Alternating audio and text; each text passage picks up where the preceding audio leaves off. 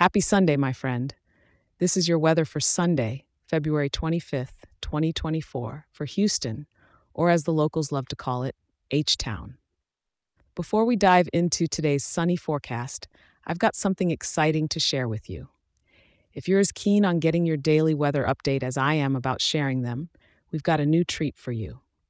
You can now have the Houston weather forecast emailed to you each morning. It's a quick and simple overview to kickstart your day right.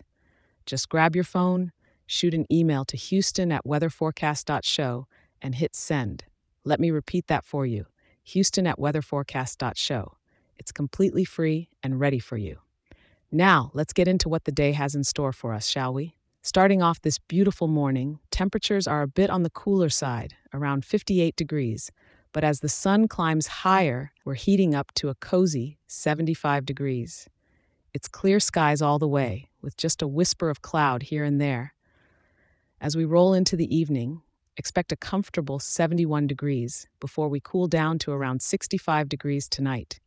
The wind is coming from the south at about 8 miles per hour, with some gusts possibly reaching up to 15 miles per hour. It's a dry one today, with humidity sitting at a comfortable 36%, so you might want to keep a water bottle handy. Houston, with its clear skies today, it's the perfect chance to explore.